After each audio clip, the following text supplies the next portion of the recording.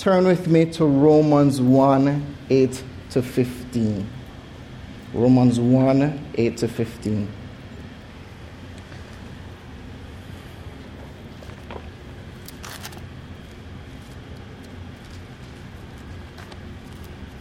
Lord, may the entrance of your word bring light and understanding to us this morning. And as we hear your word, may it accomplish all that you've set it out to accomplish. In Jesus' name. And so we read, "First, I thank my God through Jesus Christ for all of you, because your faith is proclaimed in all the world. For God is my witness, whom I serve with my spirit in the gospel of his Son, that without ceasing I mention you always in my prayers, asking that somehow, by God's will, I may now at last succeed in coming to you.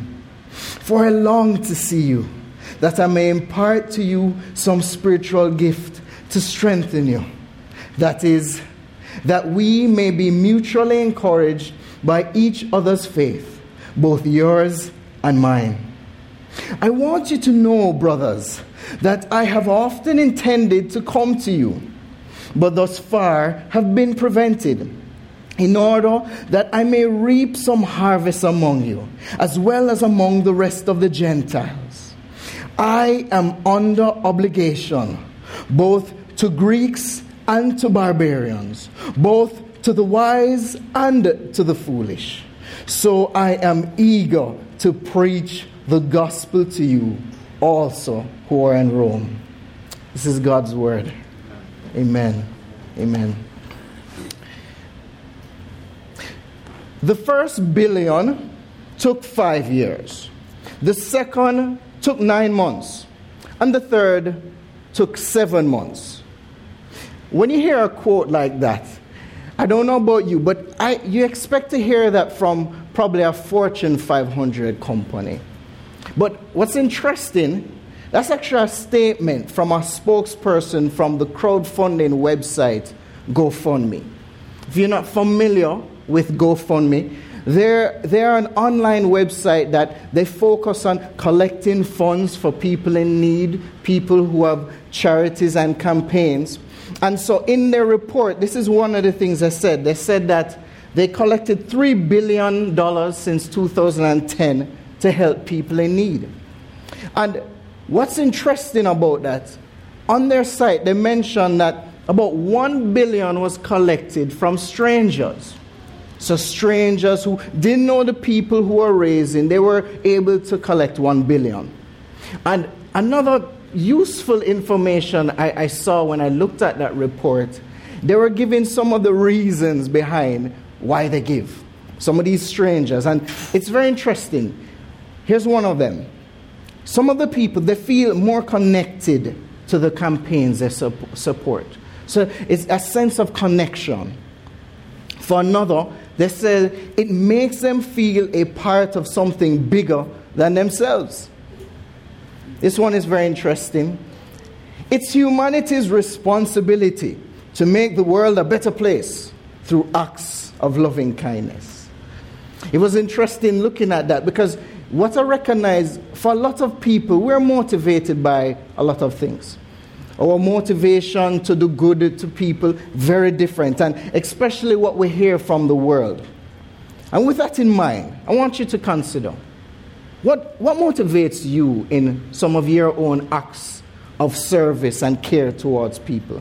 Whether it be to people close to you, whether it be to family members, whether it be to strangers. How do you view pursuing people's good? I think as we look at this passage from Paul, we're going to see his own motivation. We're going to see his own motivation and his care for the church in Rome. And what's even more interesting, this is a church mixed with Jew and Gentile, of people he did not really know in person. So Paul didn't know these people. He heard of their reputation, as we just read. And you see a sort of care that he has for them. And you really get a good sense of what is motivating Paul as he cares for them. And so, if I'd come up with some sort of proposition, I would say we will learn as we look at his example how seeing God's grace in others should drive us to pursue their growth. As Paul is seeing God's work in their own lives, as Paul is even getting a sense of his own work in his life, we see Paul compelled to respond in a number of ways. All of this leading to his growth and to his strengthening. And as we mentioned before, though he is not very familiar with them individually, he expresses some desires for the relationship. And in a lot of ways, I believe that will model things for us. Model the sort of nature of Christian fellowship. Because of how God is at work in him and his readers, it serves to define and shape their own relationship. It enriches and determines the priorities of their own interaction. And so, we're going to have 4 points. The first point, we're going to look at gratefulness for God's work. The second point, we're going to see Paul's own persistently aimed prayers for the church in Rome. And then we're going to look at his own eagerness for mutual edification. And finally, we're going to hear Paul's own responsibility for gospel communication. And I must confess, when looking at the book of Romans, it's a very tricky thing for me at times. There are many books written about all the reasons Paul wrote the book of Romans. Books this thick. So there are a lot of reasons. You hear reasons. This is to advance some of the mission that he wants to do. When you look in the book, you see that Paul lays out just one of the grandest explanation of the gospel. And for different people, they're saying Paul wants to address some of the differences in the churches. But even more interesting, when you look at these introductions, one of the tricky things I find is recognizing we're talking about Paul. Paul is very unique. I don't know about you, but I have not gotten a personal tutor from the risen Christ, and I've not been taught the gospel directly from him. This is Paul's situation. Paul's own calling is very unique. But regardless of that, Paul himself says, "Follow me as I follow Christ." And in a lot of ways, as we look at some of his own examples, I believe we're going to be able to learn from him. And so, let's look at the first point. It's in verse 8. I'll read it again. "First, I thank my God through Jesus Christ for all of you, because your faith is proclaimed in all the world." Paul begins in this posture of thanksgiving. And this is not a first time for Paul. For Paul, when he writes his 13 epistles, 10 out of them, he starts with thanksgiving. But as we mentioned, this is even unique because Paul does not know these people. This is actually his longest pastoral introduction and thanksgiving. And as I said, it's understandable. For many of the people in the churches that he speaks to, he's preached the gospel to them. He's started churches. Elders have risen among them, and he knows them. He calls them by name. But for this church, by the time he's writing this in his third missionary journey, Rome is very established. This is an established church. God has been doing a great work in the capital, and Paul now is hearing about what's happening. And so Paul is going to have to, in verses 1 to 7, lay out a very long intro. He's going to say, hey, this is who I am. This is what God has called me to do. This is the gospel that I'm about to lay out to you. And then he comes in this section that we're looking at and almost tries to touch their heart. So after laying out his very, very long resume, he says, well, this is my intention I have for you. This is what I want to accomplish. And he starts with this sort of Godward gratitude for them. This Godward gratitude. And it's very unique to notice this, because even though they are the subject, he's thanking God for them, they are the subject. Paul first directs this thanksgiving to God. He rightly does that, because he's recognizing that this witness, this fruit that he's seeing, is a result of God. Paul expresses this witness that it's throughout the whole world. We know that's some hyperbole, because we know it's not across the whole world, but with Rome, you can understand why he would use that sort of phrasing. All roads lead to Rome. So Rome is a very popular place and a very influential place. So when you have believers in Rome, it will be known. People will be speaking about, hey, there's some believers there. There's some believers there. They're probably hearing of their own witness, the uniqueness that we see even in Acts, about how these guys were living this countercultural lifestyle. And so that's being told across the world, so to speak. And so Paul is hearing this. But I want to point out something interesting about what he says. He says, I thank God through Jesus Christ. What is this through Jesus Christ that Paul is talking about? Through Jesus Christ. For sure, we get the sense that this through Jesus Christ is speaking about this idea of mediator, Christ, the mediator between God and man. Surely, because of what Christ has done, because of who he is, Paul can rightly even speak to God. Because of what Christ has done, he can thank God for what he's seen. Christ, the mediator between God and man. But I believe there's another aspect that you can look at it as well, where in seeing through Christ, Paul seeing through the lens of Christ. Paul, in light of what Christ has done, he's able to see his readers in a very unique way. Paul is able to see what is happening in their lives because of what Christ has done. And as we mentioned, verses 1 to 7, I know people like to speak about Romans 1, 16 to 17 as this great summary statement. But if you'd notice, when you look at 1 to 7, Paul actually lays out a very good summary of the gospel as well. Because Paul says that this gospel, if you look in verses 2, that it was promised beforehand. It was promised in the Holy Scriptures. And who it was talking about, the subject was Christ. It's concerning his son, who is a descendant from David, this king, this promised king. But then also mentioning that because of his resurrection from the dead, he was attested to be God.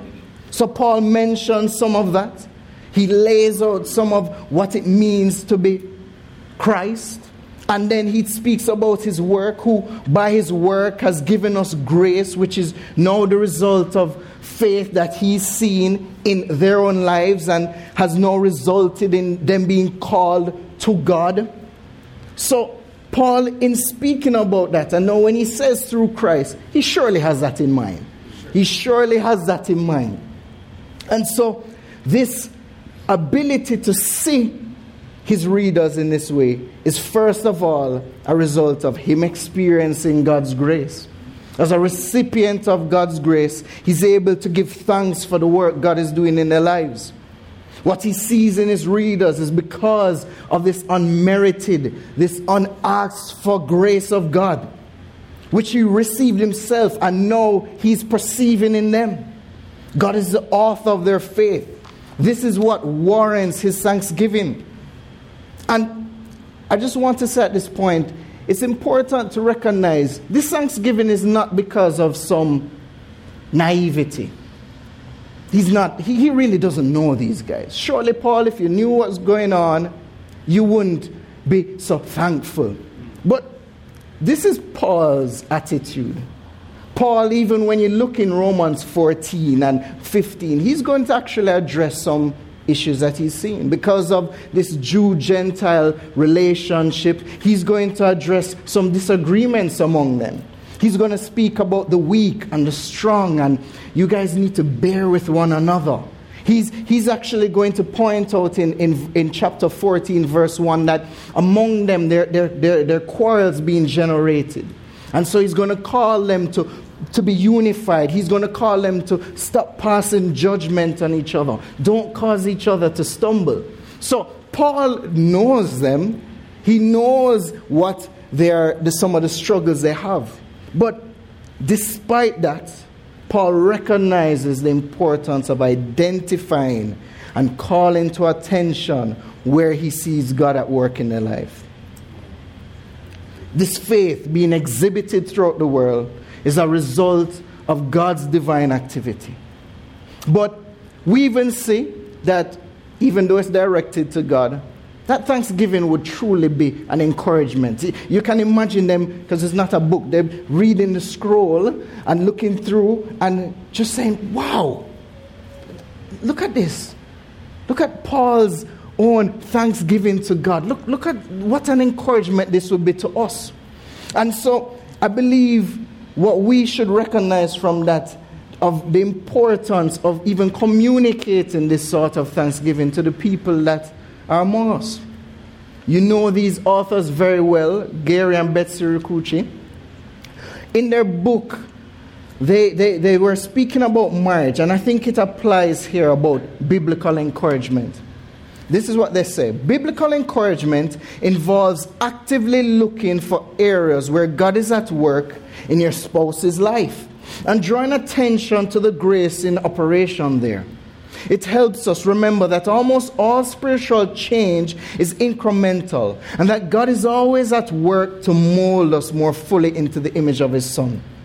To withhold encouragement despite progress, even if it's just a glimmer of progress, is to rob God of glory, who is always faithfully at work to conform us to Christ. I mean, we make a joke back home. We call things like that Gary and Betsy bombs. Betsy bombs. But this is so true. And I think this applies not just to marriage. This applies to even our parenting. As a father of 4, it's very easy for me to get in just correction mode. I mean, where I'm at is it's 7 and 9 months. And it's just easy to get in just correction. But I too need to look at God's grace in their lives. This speaks to the relationships that we have with the brethren. As I said, when reading this really served to challenge me. Because when I recognize that a lot of my language is not being characterized by gratitude, I'm recognizing I need to change my lens. I'm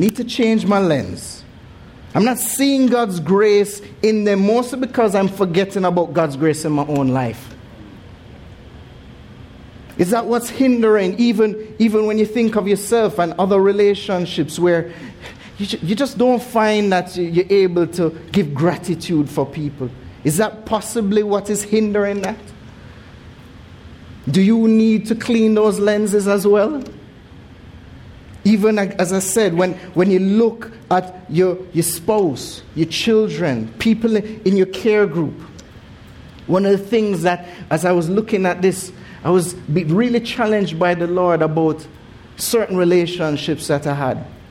There's a brother, even in the pastor's college, that, I mean, love him, but I just found that I just always see some of his issues.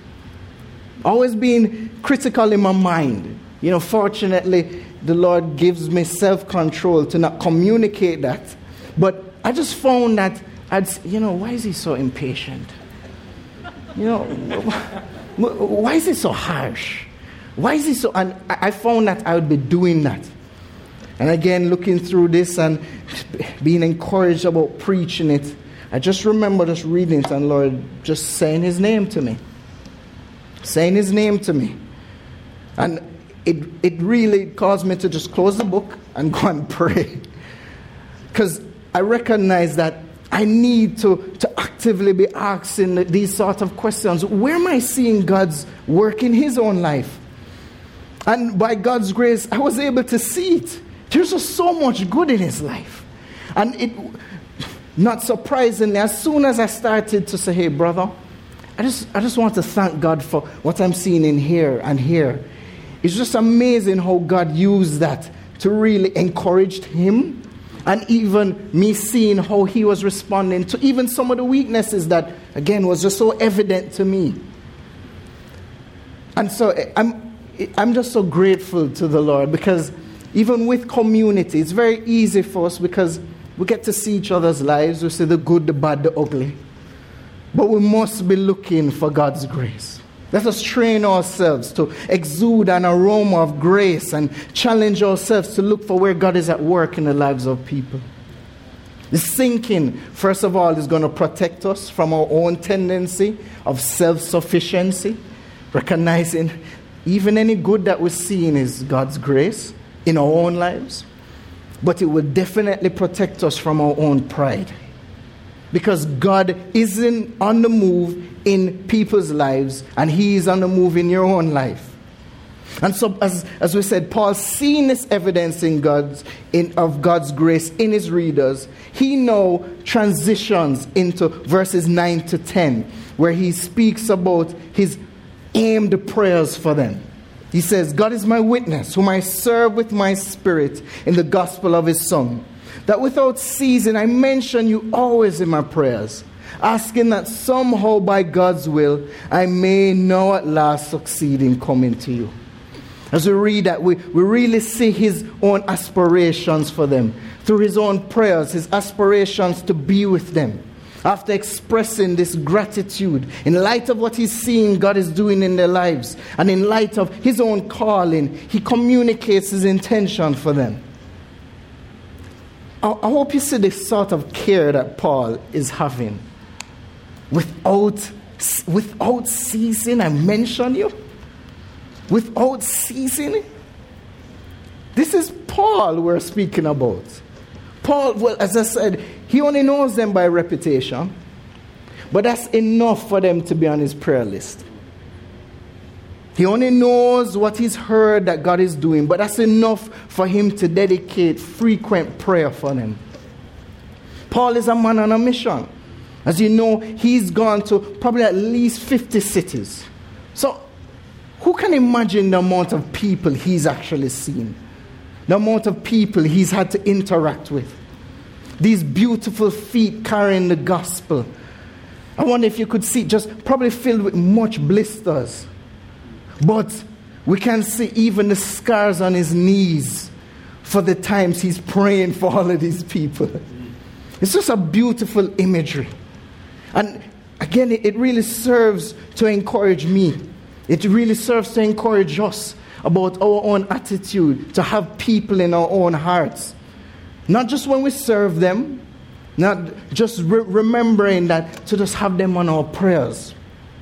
Before Paul spoke to the people, Paul was speaking to God about the people, showing his own reliance on him to do the work of growth that he wants to see in their lives. And so, again, you can really tell what we care about when you look at the contents of our prayers. And as we see, to buffet his point, in the next verse, he says, he calls God to witness about a very specific prayer. For Paul, he's praying for them. Right here we don't see it. We don't know the other prayers. But specifically, he's saying, I want to come to them. Paul doesn't want to just pray for them and leave that alone. He wants to be the very answer to their prayers. That's what Paul wants. You know, John MacArthur, he was commenting on this verse, and he says a wonderful quote here. He says, there is an important place for praying for others in the Lord's service. But the true measure of our concern for God's work is our willingness for him to use us. I must say, just in a lot of ways, again, this family of churches have really served to show me this sort of care, just this care through prayer. As Larry mentioned, for us, my family, my wife actually was the church we're a part of, where I got saved. Her father was one of the first elders there. Before she was even a thought, that church began. And so all her life, this is what she knows. All my saved life, that was all I knew. But as the Lord continued to grow us and challenge us to do our work in our own country, and as the Lord challenged us concerning our own convictions, concerning just Reformed theology and gospel centrality, we recognize, okay, I think God is calling us somewhere else. And my wife, being the godly woman, though she knew nothing much about Reformed theology, she knew nothing much about sovereign grace, in her obedience to God, she said, okay, let's go. But I must confess, I don't think she was the most eager to come. But also because of what we had to do, we had to sell a lot of things. Sold things and suitcase closed. We're here. But it was just amazing that when we came here, the first time we came, just at the church in Louisville, people coming and saying, oh, the Taylors, we've been praying for you. Children coming to us and saying, we've been praying for you in our family devotions. How that really rocked us. Because again, we don't know these people. But whatever they've heard, whatever testimony they've heard about what God was doing in our own lives, that was enough for us to be on their prayer list. Even now, I sense that. People greeted me and saying, we're so happy to have you here. We're praying for you. One of the highlights for me was eventually when we were at the conference, the pastors' conference in November. And while we're seeing people praying for us, but people giving to our needs and wanting to be there to support us, my wife was just in the conference and just saying, Sean, I feel like I'm in the book of Acts. I feel like I'm in the book of Acts. And then it still rocks me when I think of it. When she just came to me after a session and said, Sean, we did not make a mistake coming here. We did not make a mistake leaving all that we had behind to come and serve and be with his family. And so I just want to thank you. I want to thank you, Sovereign Grace, for just your own modeling of this truth, modeling of this reality, because it really served to encourage us. It has really served to encourage us in the work that we feel called to do. And so again, fueled by seeing God's grace in the lives of his readers, fueled by his own aimed prayers, we see him now in verses 11 to 12, having an eagerness for mutual edification. Verses 11, for I long to see you, that I may impart to you some spiritual gift to strengthen you. That is, that we may be mutually encouraged by each other's faith, both yours and mine. Paul longs to see them. Paul longs to be with them because he wants to impart some spiritual gift. A lot of commentary is put here on this section. And Paul doesn't say exactly what he has in mind in verse 11 when he says spiritual gift. But I'm very sure it's Paul. It's a spiritual gift, no doubt. It might be his own preaching gift. It might be his own leadership gift.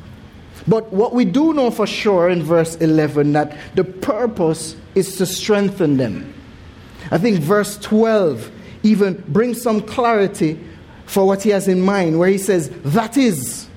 So I want to impart some spiritual gift to strengthen you. That is, that we may be mutually encouraged by each other's faith, both yours and mine. No, I'll confess again. I'm reading this, and at that point I stopped and I said, okay, Paul, you're just being coy. You're just being humble. Because surely I expect you doing what you said in verse 11. This is a guy that got hit off his horse. He was blinded because the risen Lord came to him. Then the risen Lord gave him tutoring of the gospel. He then went to the apostles, not to check if he was right, but even to check if they were right, if they really got the gospel that he received. This is the same man who he spoke about, of a man, he's so humble, doesn't want to say who it is. I know of a man who has been to the third heaven, seeing things that a man shouldn't speak of. This is Paul. I surely expect that he has much to impart to them. But this is what's amazing. Paul is not showing any false humility. Paul actually expects that by his interaction with the believers, their faith will be strengthened, but so will his. He expects to be strengthened by their faith. Paul is not the type of preacher who preaches and after he's done, he gets his honorarium and he leaves. Paul is a man that wants to be with the people. He's surely going to be imparting things, but he expects God to be doing a work in his own life. Again, I can't help but use Sovereign Grace as another example.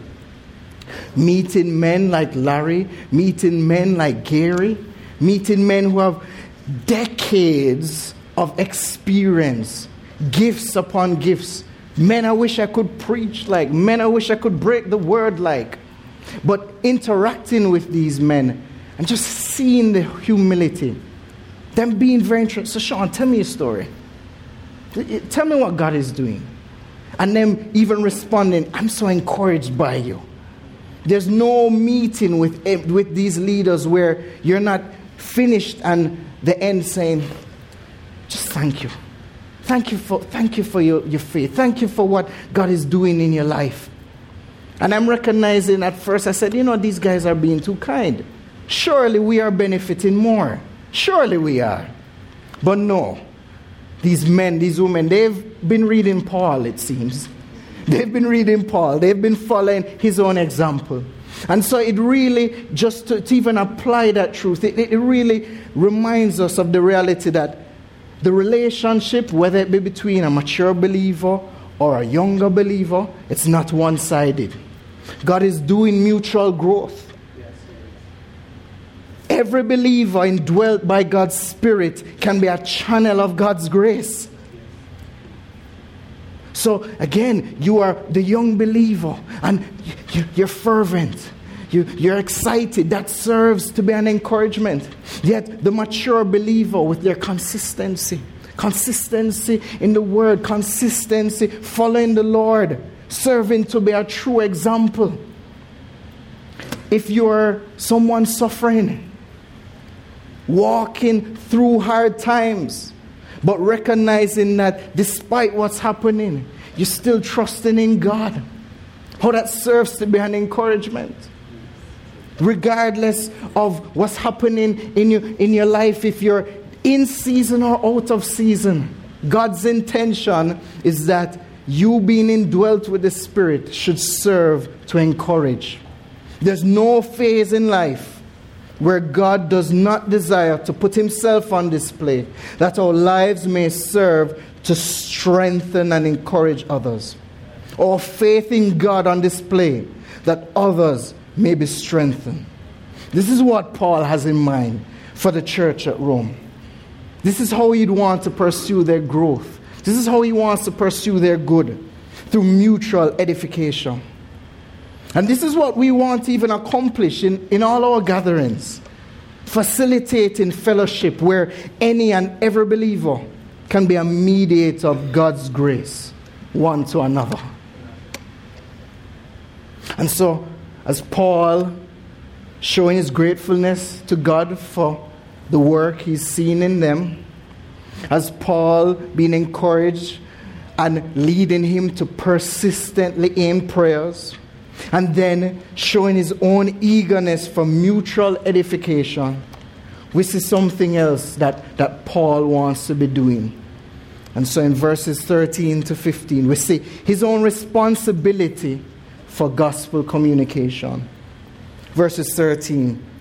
I do not want you to be unaware, brothers, that I've often intended to come to you, but thus far have been prevented.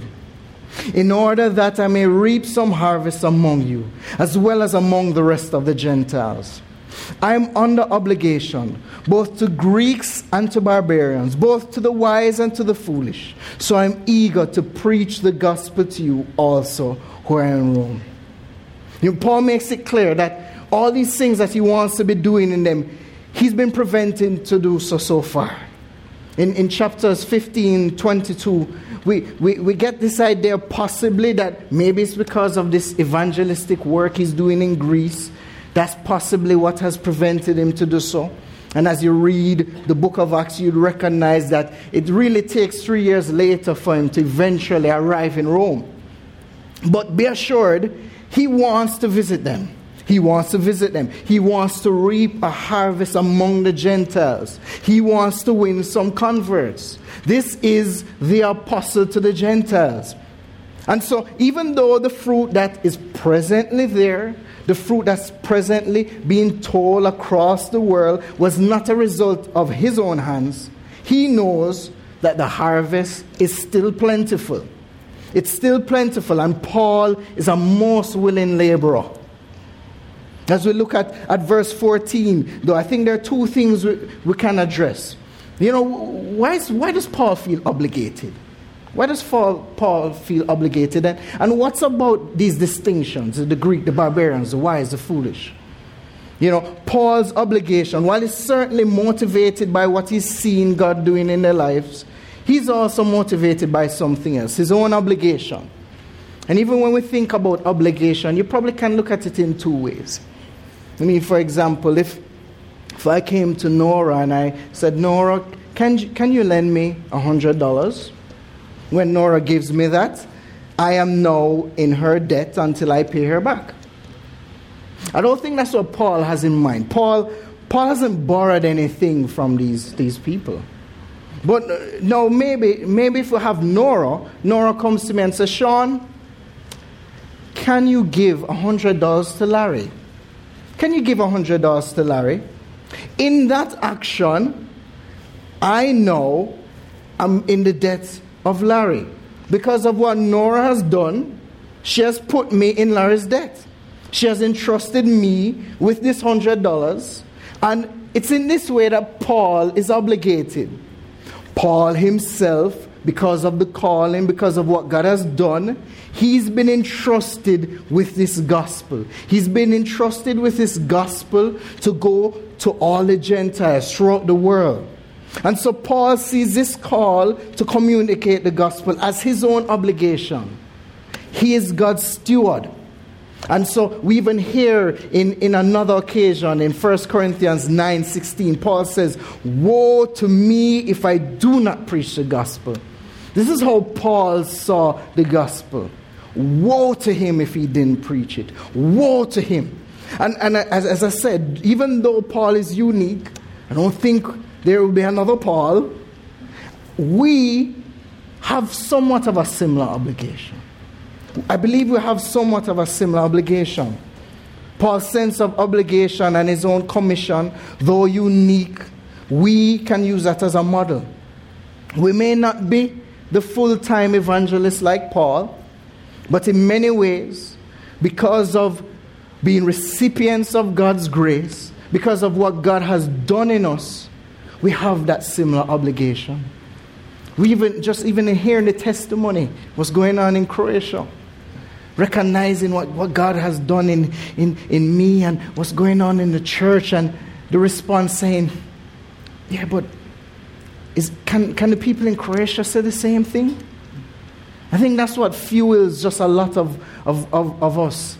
Even hearing the guys from the Pastors College, just the same sort of obligation.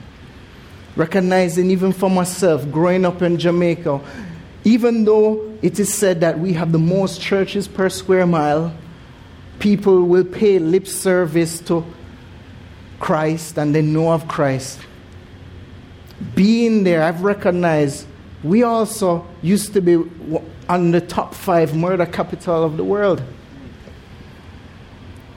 If you go in a class, 70% of people, they've been born out of wedlock. And so we are a true contradiction. Surely many churches, but there's a disconnect. And so even just that, I feel that sense of obligation myself. But then Paul, in saying no, okay, I have this obligation, both to the Greeks, to the barbarians, to the wise, to the foolish. What does Paul have in mind? When you look at the background, you recognize for Greeks, everyone else in the world was actually a barbarian. That's how they viewed people. Because of their own education, they consider themselves wise, everybody else foolish. But even among the Jews, they would see everybody else as barbarians. Gentile dogs. They saw themselves as wise and others foolish. And really, when Paul uses this is his exhaustive list. He's saying, I am obligated to everyone. Even the world has their own distinctions. We're so polarized. Different political people, the race. But Paul is saying, listen, this gospel that I've been entrusted with is for all people. Paul's obligation to share to anyone, regardless of racial, national, cultural, social, or intellectual differences. This is one of the beauties of the gospel.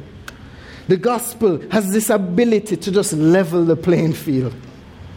It's the divine leveler.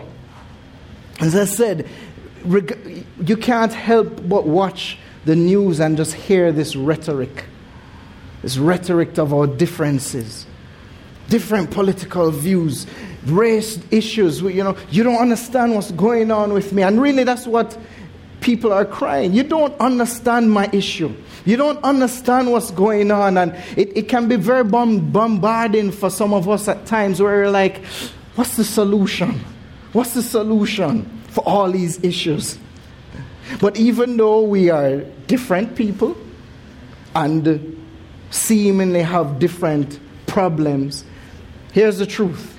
At the end of the day, this verse reminds us that no matter who we are, we all have this in common. The problem of our sin and the solution of Christ. It is this gospel preached that will bring the harvest. It is this gospel, this message of Christ and Him crucified that will solve a lot of the issues that we do see. And that's very encouraging. Recognizing because of what God has done for us. He did the work we could not accomplish. I just love the songs that we sang this morning. He lived a life that I could not live. He died the death that I deserved. On the third day, He rose again because of what He did. Anyone who trusts in Him, anyone, bright, not bright, high class, middle class, low class, anyone. You speak English or you speak Patois, which is what I speak in Jamaica. Patois. It doesn't matter. It doesn't matter who we are. We have the same issue, but we have the same solution through Christ. And it is this obligation to people. It doesn't result for Him as this is a burden. The word obligation this is not a burden for Paul. For Paul, this is not a weary yoke. Because in verse 15, he says, this produces eagerness. I am eager to preach to you. I'm enthusiastic to preach this gospel. This harvest he speaks of reaping among the Roman citizens, the Gentiles. He wants to also preach in the church. This harvest he wants to see in them. He knows this harvest is going to come about by the same means in the church, the gospel. It produces a harvest among the non-believers and the believers in Rome. And even at Sovereign Grace, we are the champions of this gospel centrality. We speak about it a lot, and I'm so grateful for that. But I hope we would never reach the point where it's overstated and that we feel that we've graduated from the gospel. I hope that our history would never be that it's something that we assume. that it becomes just another catchphrase. Yes, gospel centrality, gospel centrality. I pray that for us, as a family of churches, that we would truly recognize this for what it is. It is the harvest that will come about in non-believers and believers. It will bring the harvest, the gospel, Christ and Him crucified. Jerry Bridges says this. He says, the gospel is not only the most important message in all history, it is the only essential message in all history. This very means that will bring the harvest in the church and outside the church. And so this is why we do what we do. This is why we sing the gospel. This is why we teach the gospel. This is why we want it to see it in our relationships, in our vocation, in our education, in our recreation. And so for Paul, pursuing growth and good is through his faithful communication of the gospel. As I end, I just want to remind us, by God's common grace, we're able to say the world pursuing good for people. They do it in many ways. It results in many campaigns. But for Paul, and I believe for us, as we seek to pursue the good of others, as we seek to pursue their growth, that we would follow in his steps. That we will see his heart, but we'll see the heart of Christ. Christ enabling us to recognize what God is doing in the lives of others. To be motivated by what He's done in our lives. And to pursue their growth through persistent prayer, through mutual edification and gospel communication. May God, by His grace, do that with us today. Father, we thank You for Your word. We thank You for Your truth. And we pray, God, that even as You have done in us, that would continue to motivate us to pursue the good and growth of those around us. May Your name be glorified and may Your fame be made known in this church and throughout the world. In Jesus' name we pray. Amen.